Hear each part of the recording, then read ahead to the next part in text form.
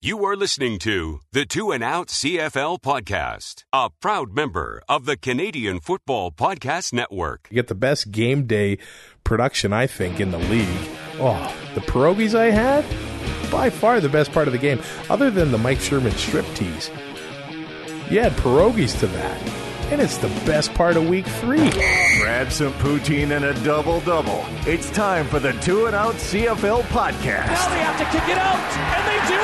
Every week, Travis Kura. Does anybody still care about this podcast? And Brazilian Tide. Hunters are people too. Talk fantasy football, bring you the latest in CFL news, and sprinkle in a little bit of nonsense. Are you kidding? This is unbelievable! Ready, set, hunt!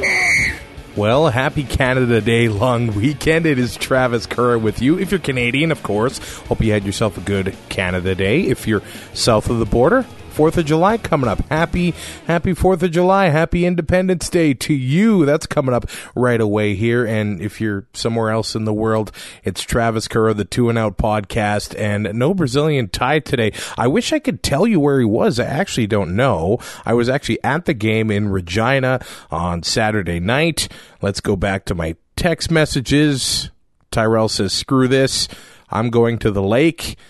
And I really haven't heard much from him since.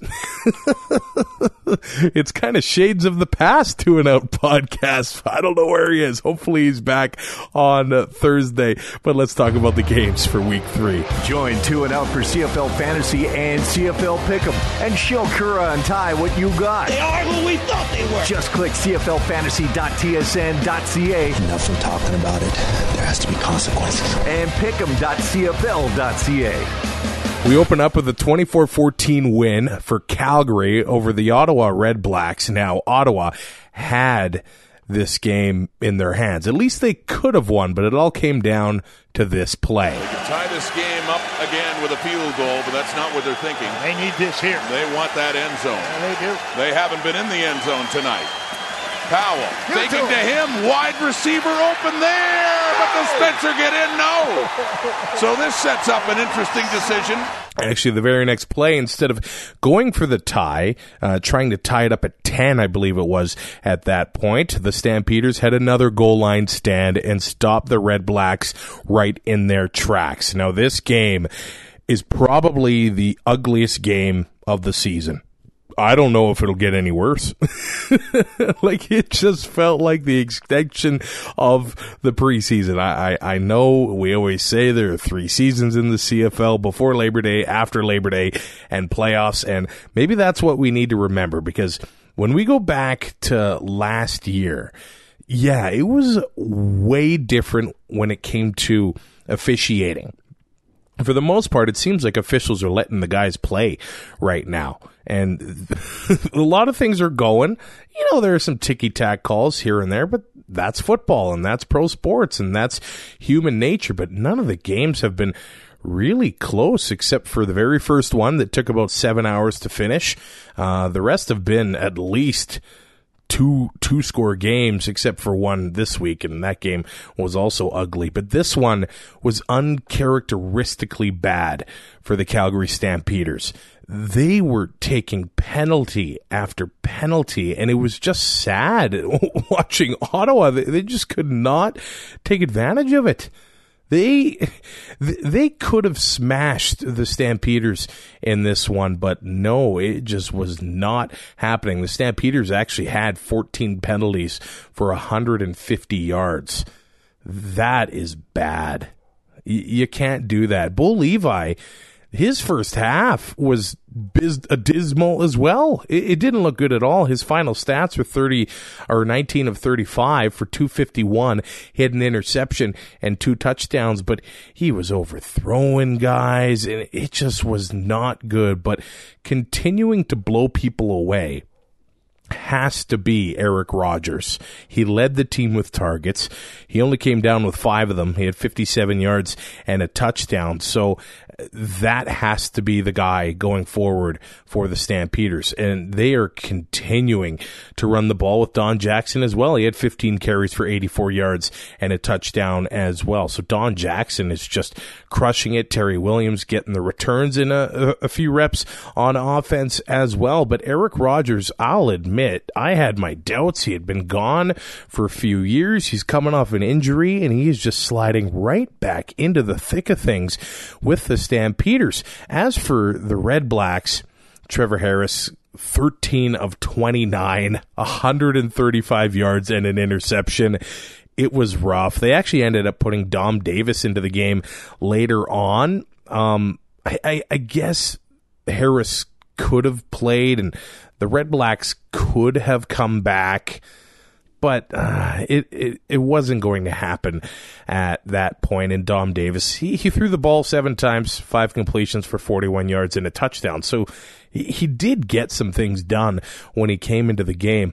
And I will have to say, I think I got to eat crow when it comes to William Powell. I wasn't sure he was going to be able to run all over the Stampeders, and he did. 13 carries for 123 yards.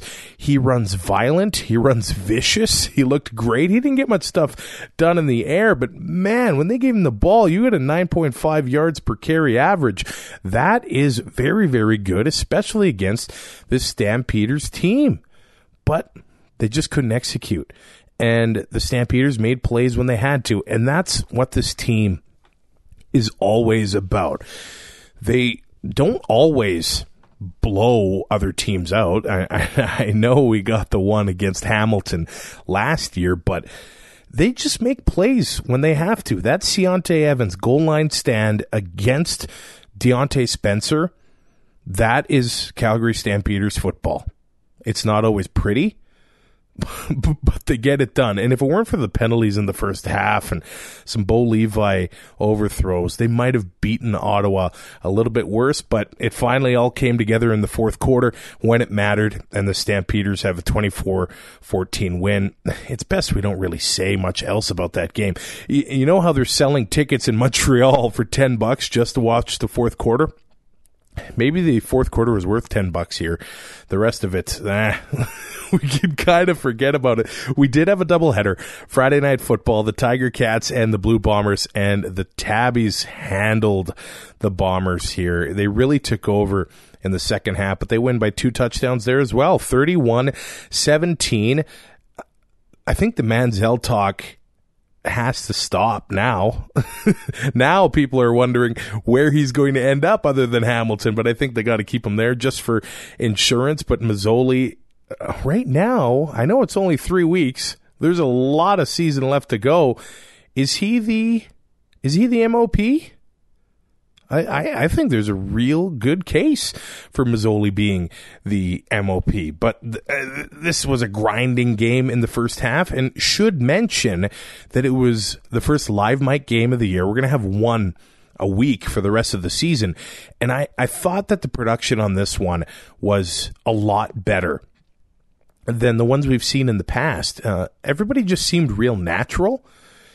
Everybody seemed, it was almost like they didn't know that they were mic'd up. And if you watch the first half, TSN let a few F-bombs flip by, and I did hear about it on the pregame show in Regina on the way to the game. The commissioner was in town for that, and he was asked, these live mic games, what are we going to do here? You know, you got 17 left as the season goes on, and we had O'Shea drop a few F-bombs. They were able to censor 1 in the first half. Chris Streveler dropped 3 himself, but how do you stop these guys from doing that? You can't just say, hey, you know, change what you do on the field. So I was glad that I was able to see these guys as themselves on the field. But I'm just assuming that some parents watching the game with kids weren't all that pleased with what they were seeing coming through their TV screens. This is primetime stuff. This isn't pay-per-view. This isn't Saturday night at midnight. Like, this game started at 5 o'clock in Alberta. So I'm sure some parents were a bit upset, but Ambrosie just said, hey, look, we own it. We're sorry for it. We got better in the second half, and we will be better for the rest of the season. So I, for one, enjoyed seeing that stuff, and I enjoyed seeing what happened between Chris Streveler and Simone Lawrence. That almost seemed like a bit of a story of the game. It felt like an episode of Monday Night Raw where it was like recurring throughout the night. You know, Streveler had a first down run. I think it was the first half, and the guy just squealed with glee. And then Simone smashed him, knocked him on his keister.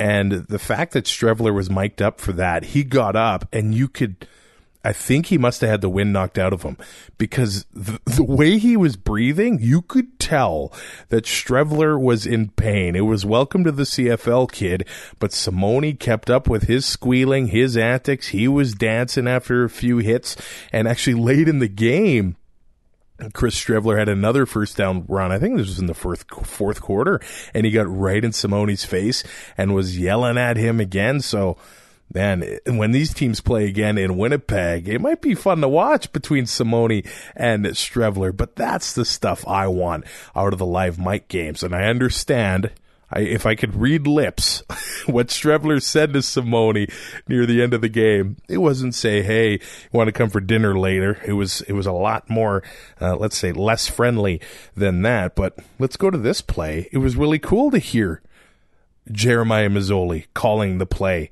as clear as day on this touchdown. Go! Blue White! First and goal. Blue White said, hey! And they'll give it off once again. Touchdown, Timis. Now, Bomber fans, they are not happy about their defense. And what can you do?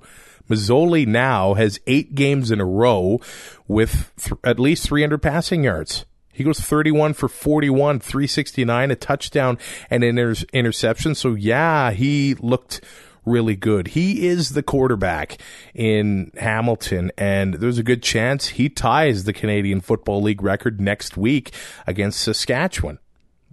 It's probably going to happen. It might be the safe money there, but Masoli, like I said about 3 minutes ago, is probably my MOB candidate in the CFL right now. The Tiger Cats, they had another running back take over here. Sean Thomas Erlington, 11 carries for 92 yards, including a sweet hurdle on a play. He looked great. If you had him in fantasy, you were a bit choked because Mercer Timis had 7 carries for 13 yards.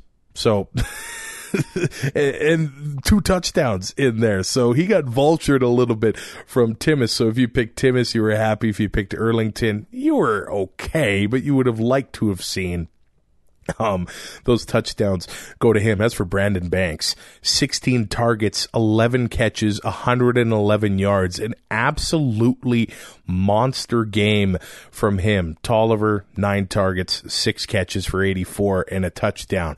So Masoli has options. Tolliver, much like Rogers, I think he only played 1 play last year and tore his ACL. He's back into the lineup, and he looks like his old self as well. So Masoli welcomes him there and welcomes some size. If you look at Mike Jones, Saunders, Banks, Taskers, they're all small, but then you had Tolliver in there, and they got some weight. As for the Bombers, I mean, you knew that Streveler was going to run in and have a tough game. He didn't throw an interception. He did have a rushing touchdown, 5 carries, 55 yards. Passing, 17 of 30 for 146. So, yeah, it was a bit of a pedestrian effort, but when you go into the donut box, that old Tiger Cats home field advantage from a few years ago seems to be coming back. Dressler had double-digit targets, 10 of them, but 6 catches for 55, and he was the leading receiver there. So they did struggle getting the offense really moving. Harris had another 14 carries, 66, and a touchdown. He's got to be off that mark to get 1,000, and it just shows how hard it is. There were 3 guys that we were talking about getting to that 1,000 mark, Harris being one of them, Wilder being one of them. And I know Toronto didn't play this week, but I don't know if he's going to get to that 1,000, but maybe he just might have to and be forced there now since Ricky Ray won't be playing the rest of the season. But Streveler, yeah, he got sacked, tackled for losses. This is his first bit of adversity here. I know that week 1 was a loss here, but it was against Edmonton. It was a tough one, and I'm sure the kid's going to bounce back. But for 3 weeks into the season, I think Streveler is still doing A-okay. As for the Tiger Cats, they are now 2-1 on the season, and I now wonder if the East Division is theirs to lose. I think a lot of people had them picked to have a home playoff game at least in November, but now that first round bye is looking pretty juicy in November for the Tiger Cats. We go to the second half of the Friday night doubleheader. The Edmonton Eskimos win 41-22. It didn't look like it was going to be that way early on in the game, but Kenny Stafford had a massive one. Here's a touchdown catch from Mike Riley for Stafford. And goal now from the 14. Riley sets up, wide open, touchdown, Kenny Stafford. And the Eskimos have their first lead of the night. It seemed like in the first half, they were throwing to Stafford nonstop. He had 8 targets, 6 catches for 72 yards and a touchdown. But Natea J had a beautiful touchdown catch. Duke Williams, another massive game, 9 targets, 6 catches for 129 yards. If his price doesn't go up on TSN CFL Fantasy, then that game is broken. But the story of the game has to be CJ Gable. The first 2 weeks of the season, they could not get him going at all. But he has 23 carries, 165 yards, and a touchdown. He only had 1 catch for 7 yards. That kind of seemed to be his bread and butter in Hamilton. So I think Edmonton really needs to get him going as far as the receiving game as well. But if you notice, there's been some real good running back performances this week, and Gable being one of them. Even on the other side, Jeremiah Johnson had 11 carries for 64 yards, just under 6 yards per carry, but he did have a touchdown in there as well. It kind of seemed whenever Johnson was given the ball, he made things happen. But BC had to get away from that later on in the game. The way the game started, BC, it was all going their way. And all of a sudden, they had themselves a 14-2 lead. It could have been a lot worse. It should have been a lot worse. And maybe any other team would have taken advantage of it because Mike Riley threw 2 interceptions. He still threw for 326 yards. Yeah, he did have 3 touchdowns. But the interceptions came before that. The turnovers came before that. And when you get behind in that turnover battle, any other stronger team probably would have taken advantage of it, but BC couldn't. They couldn't do it fast enough. They got a 14-2 lead, and then Edmonton turned on the Jets late in the first half, and they never looked back. I think it was 29 unanswered points there. Jonathan Jennings only goes 13 of 24 for 199 and an interception. I think this is his year. It has to be his year. And if he can't figure it out, it might be the end of Jonathan Jennings in BC. It's a contract year. It's a contract year for actually most quarterbacks. But they put a lot into Jonathan Jennings. And I know he worked a lot on the mental side of his game in the offseason, but he needs to get it done this season. He's not an Ed Hervey guy. So it's going to be real interesting watching the quarterback carousel at the end of this season. And Jennings is going to be a big one. As for leading receivers in BC, the Eskimos were able to limit them. No touchdown catches. Manny Arsenault had 3 for 65, and Corey Watson had a game, former Eskimo, 3 for 58. But yeah, the real story here is the Eskimos and that offensive line. Travis Bond finally fitting in there. And you'll notice a little bit of a theme this week. Derek Dennis had a great game, I thought, for the Stampeders. Travis Bond for the Eskimos. What do those two guys have in common? Yeah, you know what they have in common. So I was at this Eskimo game, drove to Lloydminster afterwards, got there at 3 a.m., left at 1 p.m., so I could go see the Saskatchewan Roughriders play the Montreal Alouettes. I do have Roughrider season tickets. I sell the games I can't make to because I can't quite, frankly, afford or have the time to do that 8-hour drive all the time. I think I would blow pretty much all of my holiday days and maybe even more to try to make it to those games. The Friday ones are a real killer.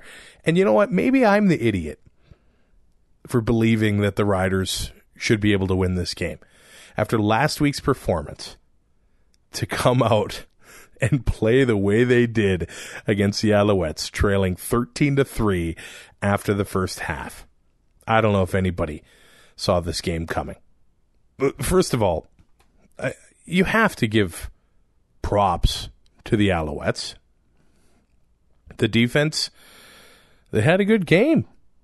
I mean, the offense was able to make the plays that they needed to make to win the game, so obviously they did something right. But the defense had 4 interceptions. I mean, the Rider defense, I'm not going to say they didn't do their job because the Alouettes couldn't even rush for 40 yards. Drew Willie threw for 157 yards and a touchdown. He goes 8 of 15. But Tyrell Sutton had 1.8 yards per carry. 1.8, and he had 11 carries. So don't tell me the defense didn't do their job. Drew Willie, 3 carries for 12 yards. But you know what the big plays were? Chris Williams, 6 targets, 3 catches, 130 yards, and a touchdown. Ernest Jackson, he only had 2 catches for 18 yards. He had a tough drop early in the game. BJ Cunningham, 4 for 70, but the Alouette defense got it done. Enoch Muamba, what does he have in common with Travis Bond and Derek Dennis? He was all over the field. He did only have 4 tackles, 1 for a loss, but Muamba was all over the place. He was playing like a man on fire in this game. The entire Alouette defense brought it. Westerman makes so much noise. You can't stop the guy. You can't.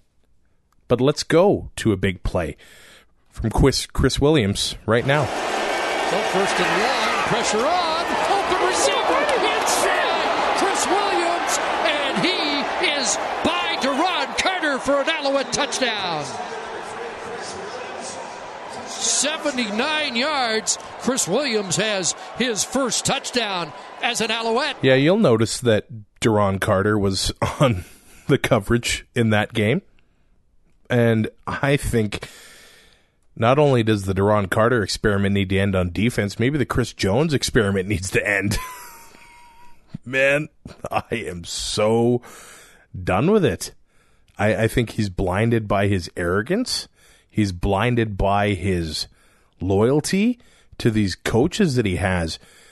The offensive coordinator that he has, McAdoo, people in Edmonton weren't fans of him when they won the Grey Cup in 2015, especially early on in that season. Saskatchewan fans should not be excited about this guy. But Chris Jones, the arrogance, the roster management, the recruiting, the scouting is absolutely embarrassing. And I get that you make these business decisions. You cut Travis Bond. You cut Enoch Muamba. You cut Derek Dennis. I know only one of those is Canadian. But now look at your middle linebacking spot, and now look at your Canadian depth. Your most outstanding Canadian gets cut because you don't want to pay him a bonus. That is stupid. Travis Bond is an absolute truck. You give him, 2 days in camp before you cut him? Now look at your right guard spot. The offensive line coach, maybe he's the problem. How does Derek Dennis come in and look like an absolute bum playing left tackle after winning most outstanding offensive lineman in the league? Just looked like a bum last year. Maybe it's because he didn't want to be here. The stories last year, the fights in practice, all of that. It's got to stop. I don't think Brandon Bridge is a starting quarterback in the CFL. I really don't. And he kind of proved it in this game. 8 of 18 for 111 yards and 2 interceptions. David Watford comes into the game. First drive, he moves the ball, but he throws 2 interceptions as well. At least he had a touchdown pass, 10 of 22 for 108 yards. But how different is this game if Brandon Bridge throws, or let's just say Marcus Thigpen doesn't drop that pass, first play from scrimmage, and goes to the house? It's probably a completely different game because Brandon Bridge does not look like a guy with confidence right now. Well, quite frankly, neither does Zach Collaros, even though he got his first win in 12 starts a couple weeks ago. But how is Brandon Bridge supposed to build confidence if you just yank him at halftime when you're only down by 10? But the guy that's been on the team for 7 weeks basically performs the exact same way. So yeah, a little bit, I think a lot of it does have to be on Brandon Bridge. This is his 3rd year in the offense, and he's regressed from last year. That's not good. But how's your young quarterback supposed to gain confidence if you're not supporting him with a running game? Marcus Thigpen had 5 carries. Trey Mason had 7. But 2nd and 3, 2nd and 2, you have Jerome Messam standing on the sideline, 250-pound running back, just standing there. That's a $100,000 paperweight. I know he can hold down a lot of papers, and I know he can run people over, but what a waste of a spot. You're going to dress a Jerome Messam and leave him standing there. Anyone can see that. No backups on the offensive line. None of them. And you know what? The line couldn't open up any holes in the running game, but they weren't horrible when it came to pass protection. I think the young quarterbacks are kind of panicking after their first reads and letting it go too early when they really didn't need to. The quarterbacks, I thought, for the most part, actually had time. The run blocks weren't that well, but McAdoo, he will get away from things. The running game is not a pretty thing. You're not supposed to get 12 yards, 10 yards a carry. You're supposed to beat down a team so in the fourth quarter you can get yards at will. But no, if it doesn't work, they don't do it. The first 2 series, the Riders go 2 and out. No pun intended there, because you just want to go passing plays. And the best offensive weapon, Duron Carter, is on defense. What else does that do for your quarterback's confidence? Whether it's Bridge, whether it's Watford, whoever it is. You finally put him in on the last series of the game. Too little, too late. I think the best play of the game is you trying to lateral it all the way down the field. Why didn't you try in the first 4 quarters? And this whole Duron Carter thing. I don't know how you feel about this, but quite often he gets called the best athlete in the Canadian Football League. Why? Maybe he's the best playmaker. Yeah, I can remember a missed kick or a missed field goal return against Edmonton, the pick sixes, the catches with one hand. Yeah, great athletic ability. But how many other receivers can go play cornerback and get burned 6 times a game and take stupid penalties? I think a lot of receivers in the CFL could do that. Chris Williams was running one route all game long. Just one. It was a go route. He would run straight down the field and right by Duron Carter all game long. If this was a better team, they would have smashed the Riders by 8 touchdowns. Chris Williams had 300 receiving yards. That's not exaggerating. Jeff Matthews comes in. He goes 8 of 12 for 98 yards. That's Jeff Matthews, signed with the team, last week? The unanimous worst team in the CFL. And he comes in and the Riders can't take advantage. He signs last week. But Brandon Bridge has been there for 3 years and does what he did. And what he did last week against Ottawa. It is not good what is happening in Saskatchewan. Right from the punter, Josh Bartel. Yeah, he can get it high. Whoop-de-doo. That's it. You can't kick it far.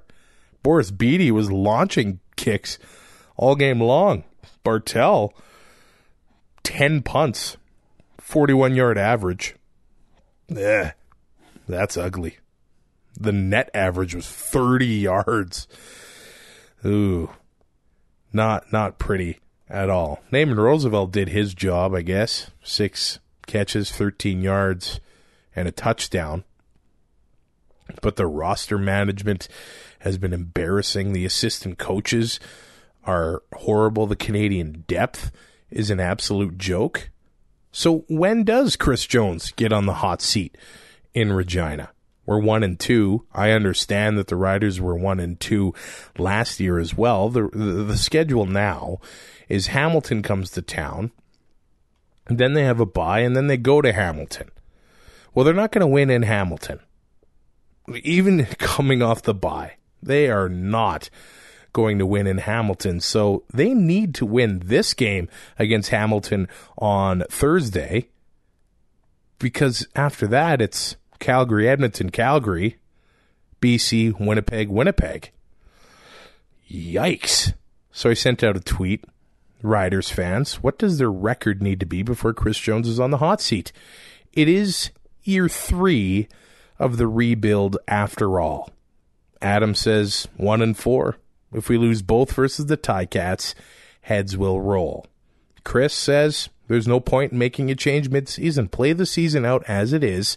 Jones is probably as peeved as we all are. Ridiculous. I get that. Jones can't be happy with what happens. And Rick says, I am so tired of the revolving door at Riders head coach. I want to believe in Chris Jones, but this is redonkulous. De'Veron Carter, the best receiver. They need an offensive line. They need a quarterback. Where's the scouting? That is the issue. And I know Barron wanted to hear a Brazilian tie rant, but he kind of ghosted me, so you're not going to get a Brazilian tie rant. You're going to have to put up with mine. And I guess some people still staying calm. It's still so early. They started 1-2 last year, too. Jones is unconventional, but somehow he'll figure this out. They don't need to start over again. That would be detrimental at this point. Stay the course and stay calm. It's really hard to stay calm at this team, and I know a lot of people are probably enjoying the misery in Saskatchewan right now, and I get why. I get the circumstances why Chris Jones left Edmonton. Maybe it's Saskatchewan. Maybe it's just the... There's not a winning tradition there. There really isn't. And you know what? Fans in general, they didn't know what they had with Darian Durant. I know 2014, 2015, all that crap happens. I know. So the injuries derailed the end of his time in Saskatchewan. But that might be the best era of Rider football. No, it is. It is the best era of Rider football since Ronnie and George in the 60s and 70s. That's 40 years, man. 40 years. You got this shiny new stadium and you lay an egg against the worst team in the league like that. You get the best game day production, I think, in the league. Oh, the pierogies I had? By far the best part of the game, other than the Mike Sherman striptease. You had pierogies to that, and it's the best part of week 3. But the speakers, the view, the fans, it's such a great game day experience in Regina. But the team does not match. That team does not deserve to play there. They should be back at the old stadium, the way that they've been playing. maybe half the team. Can the defense play on the other side of the ball? Then at least we'd have Duron Carter on offense. Yeah. At least it's a short week in Saskatchewan. Then Thursday, they are home against the Hamilton Tiger Cats. And if they lose that one, there's a bye week right after that. And there's going to be 2 weeks of misery in Regina before the next game. When they go to Hamilton, they go to the donut box, and they try to make things happen. Should I say something positive about the Riders? Well, I kind of did. I said the offensive line wasn't that embarrassing. Brett Lothar, hey, well done. That kid's looking great when it comes to field goals. And Christian Jones, the effort on returns, there's a positive there. But did the sun rise this morning or yesterday morning after that game in Saskatchewan? Actually, it did. Because I actually got back to Lloydminster at 5 a.m. Maybe I'm the idiot for driving that far for that team. Could strap the shoulder pads on me. I could do something. I could fall forward for a few yards. But if they don't commit to the run, how is this offensive line going to get better? You don't help them. You don't help your young quarterbacks. The defensive backfield, you just laugh at it now. But much like Montreal, there's too much talent in Regina to go 1-17, and there's too much talent in Montreal to go 1-17 as well. Hey, Duron Carter actually made a nice little catch on Ernest Jackson. I was saying earlier, why do we call him the best athlete in the league? Yeah, I'll call him the best playmaker. But, I mean, guys like, let's just say Deontay Spencer hit almost 500 yards in a game last year. Chris Rainey in BC, I would say those guys are better athletes. Duron, hey, maybe he's the best playmaker in the league. But as an athlete, hey, I'm a couch potato. I get it. But sometimes the things that he does looks like he shouldn't be able to do it. It looks like it's the special teams and the other side, the other players making mistakes, letting him succeed there. But, hey, like I said earlier, I'm sure other receivers could go on the other side of the ball and let Chris Williams run by you all game long. It was a rough one. I don't know how to end on a positive note here because my CFL fantasy was an absolute joke. I had Marcus Thigpen. My week looks a lot different. So does Brandon Bridges. If he catches that 80-yard pass or whatever to start the game. Shaq Johnson, I took him as a $2,500 player. He had a big play dropped early in the game as well. But I'm pretty sure the sun will shine again sometime soon this week. We'll be back on Thursday morning. I hope Brazilian Ty is here as well. I hope you had a good Canada Day, and I hope you have a good 4th of July if you're celebrating that as well. Give us a rating. Give us a subscription on iTunes, Spotify, Google Play, TuneIn. We're all over the place. I'll be a happier guy when Thursday rolls around. Thanks for listening. Find more great shows like this at CF Pod Network on Twitter.